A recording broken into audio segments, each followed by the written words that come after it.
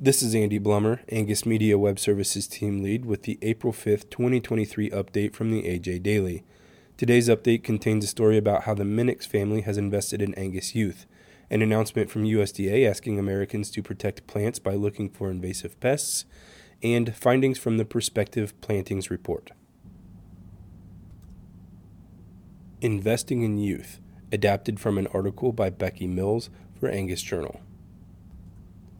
If you want a technically correct, albeit dry definition of the word invest, you can always look it up on the net. The Oxford Dictionary Digital Edition says it is to expend money with the expectation of achieving a profit or material result. If you want an illustration, one that will make your heart happy, especially if you were privileged to know her, look at a photo of the late Wilma Minix. The owners of the Houston, Georgia-based Black Witch Farms, Minix and her late husband Ed, loved and believed in young folks, especially those with an Angus connection. Wilma proved it in 2014 when she left $102,500 from their estate to fund the Ed and Wilma Minix Black Witch Farm Angus Youth Scholarship and Activities Endowment Fund.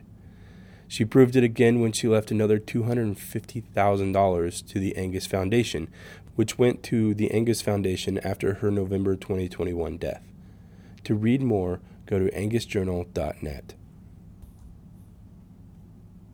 USDA asks Americans to protect plants by looking for invasive pests in April, adapted from a release by the USDA.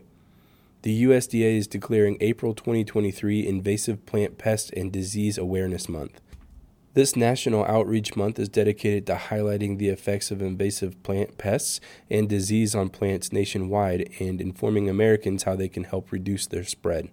Invasive Plant Pest and Disease Awareness Month aims to raise public awareness about the threat and how U.S. residents can help protect U.S. resources from hungry pests. Agriculture Secretary Tom Vilsack says each year invasive insects and plant diseases cause an estimated $40 billion in damages to plants that sustain us.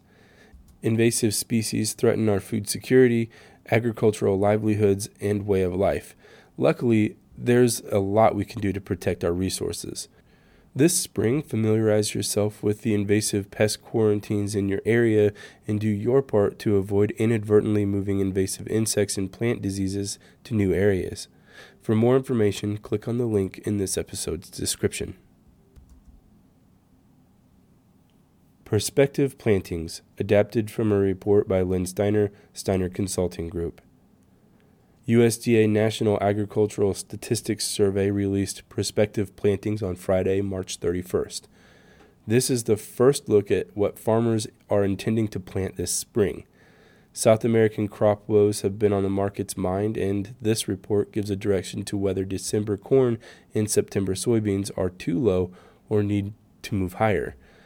Minutes before the report, corn and soybean contracts were up. November soybeans were at $13.18, and December corn was at $5.71 per bushel. Corn acreage came up 4% from 2022, estimated at 92 million acres. Soybean acres increased as well and are claiming 87.5 million acres. Wheat acres are up 9% from a year ago to 49.9 million acres. For the full report, visit dailylivestock.report.com. The AJ Daily is compiled by Paige Nelson, field editor for the Angus Journal. For more Angus news, visit angusjournal.net.